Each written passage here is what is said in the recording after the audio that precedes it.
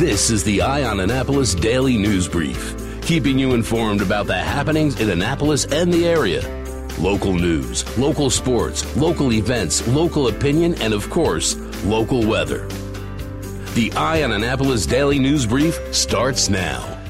Good morning. It's Monday, March 4th, 2019. This is John Frenaye, and this is your Eye on Annapolis Daily News Brief. I want to start off this morning and getting caught up with some of the news that came out late Friday afternoon and early Saturday because it is kind of important.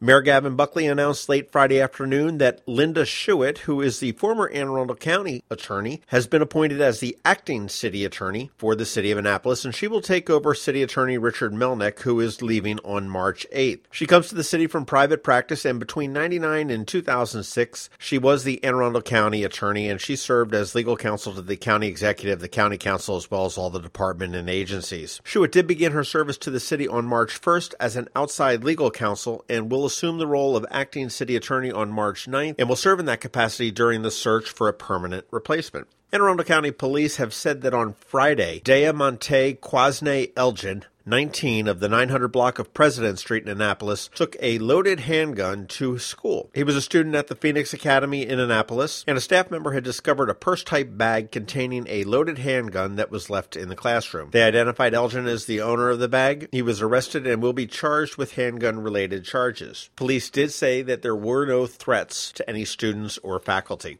A sad story along Rowell Boulevard on Saturday. At approximately 7 a.m., the Annapolis Fire Department was called to a structure fire in the woods near Rowell Boulevard and the College Creek Bridge. When they arrived, they found a makeshift structure fully involved with flame. It was in the homeless campment that sits there right below the bridge. They brought in mutual aid units from the Naval Academy. They were able to put the fire out very quickly. However, one individual who was living in that makeshift structure suffered second and third degree burns. He was transported to Johns Hopkins Bayview Burn Center, and he's currently in stable condition, so that's good news, but second and third degree burns are never any good for anybody there. There were no fire department injuries, and fire inspectors are trying to determine the exact cause. Maryland State Department of Health has purchased about 66,000 fentanyl test strips at $1 apiece and plans to begin distributing them to various county health departments very shortly. The idea is that they will allow users to test their drugs before using them, and it has gained traction across the country as an inexpensive harm reduction tool. A Brown University study released in January said that drug users in Rhode Island not only used the strips, but also reported changing their behavior to reduce their overdose risk if they detected fentanyl. You mix a small amount of the powdered drug into a cup of water, dip the strip inside of it, and sort of read it, I guess, like the old pH test strips you had in elementary school. While fentanyl has largely been attributed to the increase in heroin-related deaths over the past 4 years, Lieutenant Governor Boyd Rutherford last week said that we now have a growing concern because cocaine mixed with fentanyl is now the top drug that is being cut with the deadly fentanyl. The 144th running of the Preakness, which will be on May 18th of this year, could very well be the last. This is a pissing match that's been going on for quite some time, and Friday, Mayor Pugh from Baltimore City was in Annapolis lobbying hard for the Preakness to remain in Baltimore. She said, "Our interest is in the historical preservation of the Preakness in Baltimore. The Preakness belongs in Baltimore.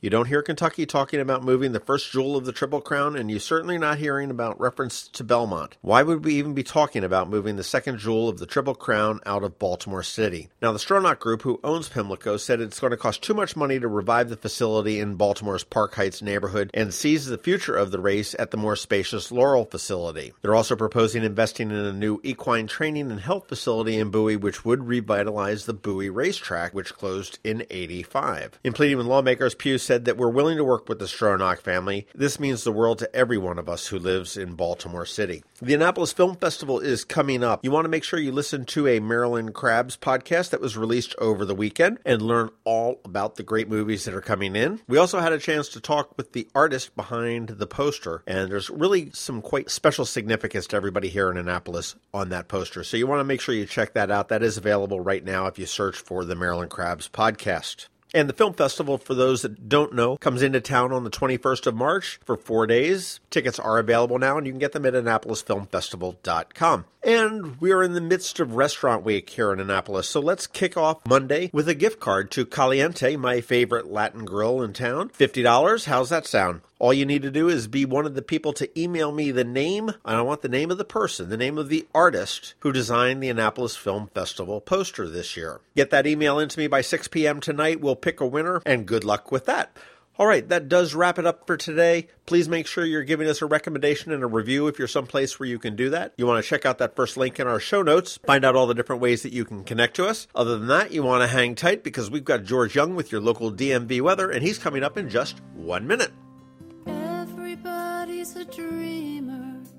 Hi there, this is John Fernay, the co-host of the Maryland Crabs podcast, welcoming you to the 7th Annual Annapolis Film Festival. The film festival runs from March 21st to 24th with a full slate of more than 70 films. The festival includes 4 days of films, panels, parties, showcases, coffee talks, Q&As with filmmakers, directors, producers, and much, much more. Get through the door and into your seat, watching some of the 70-plus great films that the Annapolis Film Festival is bringing to us once again for the 7th year. She looks so weak and fragile. That's why she tried to be so hard. Going out? You need the most up-to-date local weather. Here's George Young from DMV Weather in Annapolis with today's forecast. Hey everyone, this is George with DMV Weather, and this is your Eye on Annapolis forecast for Monday, March 4th. A cold, breezy day today and a very cold week ahead for Annapolis and all of Anne Arundel County, with highs in the 30s much of the week and maybe only upper 20s on Wednesday, which is some 10 to 20 or even 25 degrees below normal highs of low 50s for early March. But it should be sunny and dry much of the week, so that's a bonus, which is great for Annapolis because it's Annapolis Restaurant Week all week. So be sure to get out and about and enjoy the festivities, which technically last through March 10th. And it'll be a big weekend ahead in Annapolis as well, with the Shamrock Stroll at noon on Saturday and the St. Patty's Day Parade on Sunday at 1 p.m. before a big outdoor fest at City Dock on Sunday at 3 p.m. So bundle up during the week and get ready for a big weekend of fun as we get one of the best days of the year on Sunday, the return of daylight saving time. Okay, that's it for today. This is George Young of DMV Weather. Make it a great day out there today, and be sure to get our free app on all of your devices by searching for DCMDVA Weather in the Apple or Google App Stores, and also follow us on Facebook and Twitter, and on our website at dmvweather.com, so you can always stay weather informed. Imagine your child saying, "Guess what I learned in school today?" At St. Andrews, it happens every day. We asked Emma and Lawson why. We grow winter greens in our garden to make smoothies. Second graders are the chicken checkers, and our 8th graders take care of our goats. Our classes are the perfect size, which means we get to know each other well, and our teachers know us. Visit St. Andrews Day School's open house Friday, March 8th from 9 to 11 a.m. or call 410-266-0952 for a tour. You've been listening to the Eye on Annapolis Daily News Brief. Tell your friends and colleagues this is the podcast where you can keep up on the latest with what's going on in Annapolis. And also tell them about our website, eyeonannapolis.net, where you can find even more information.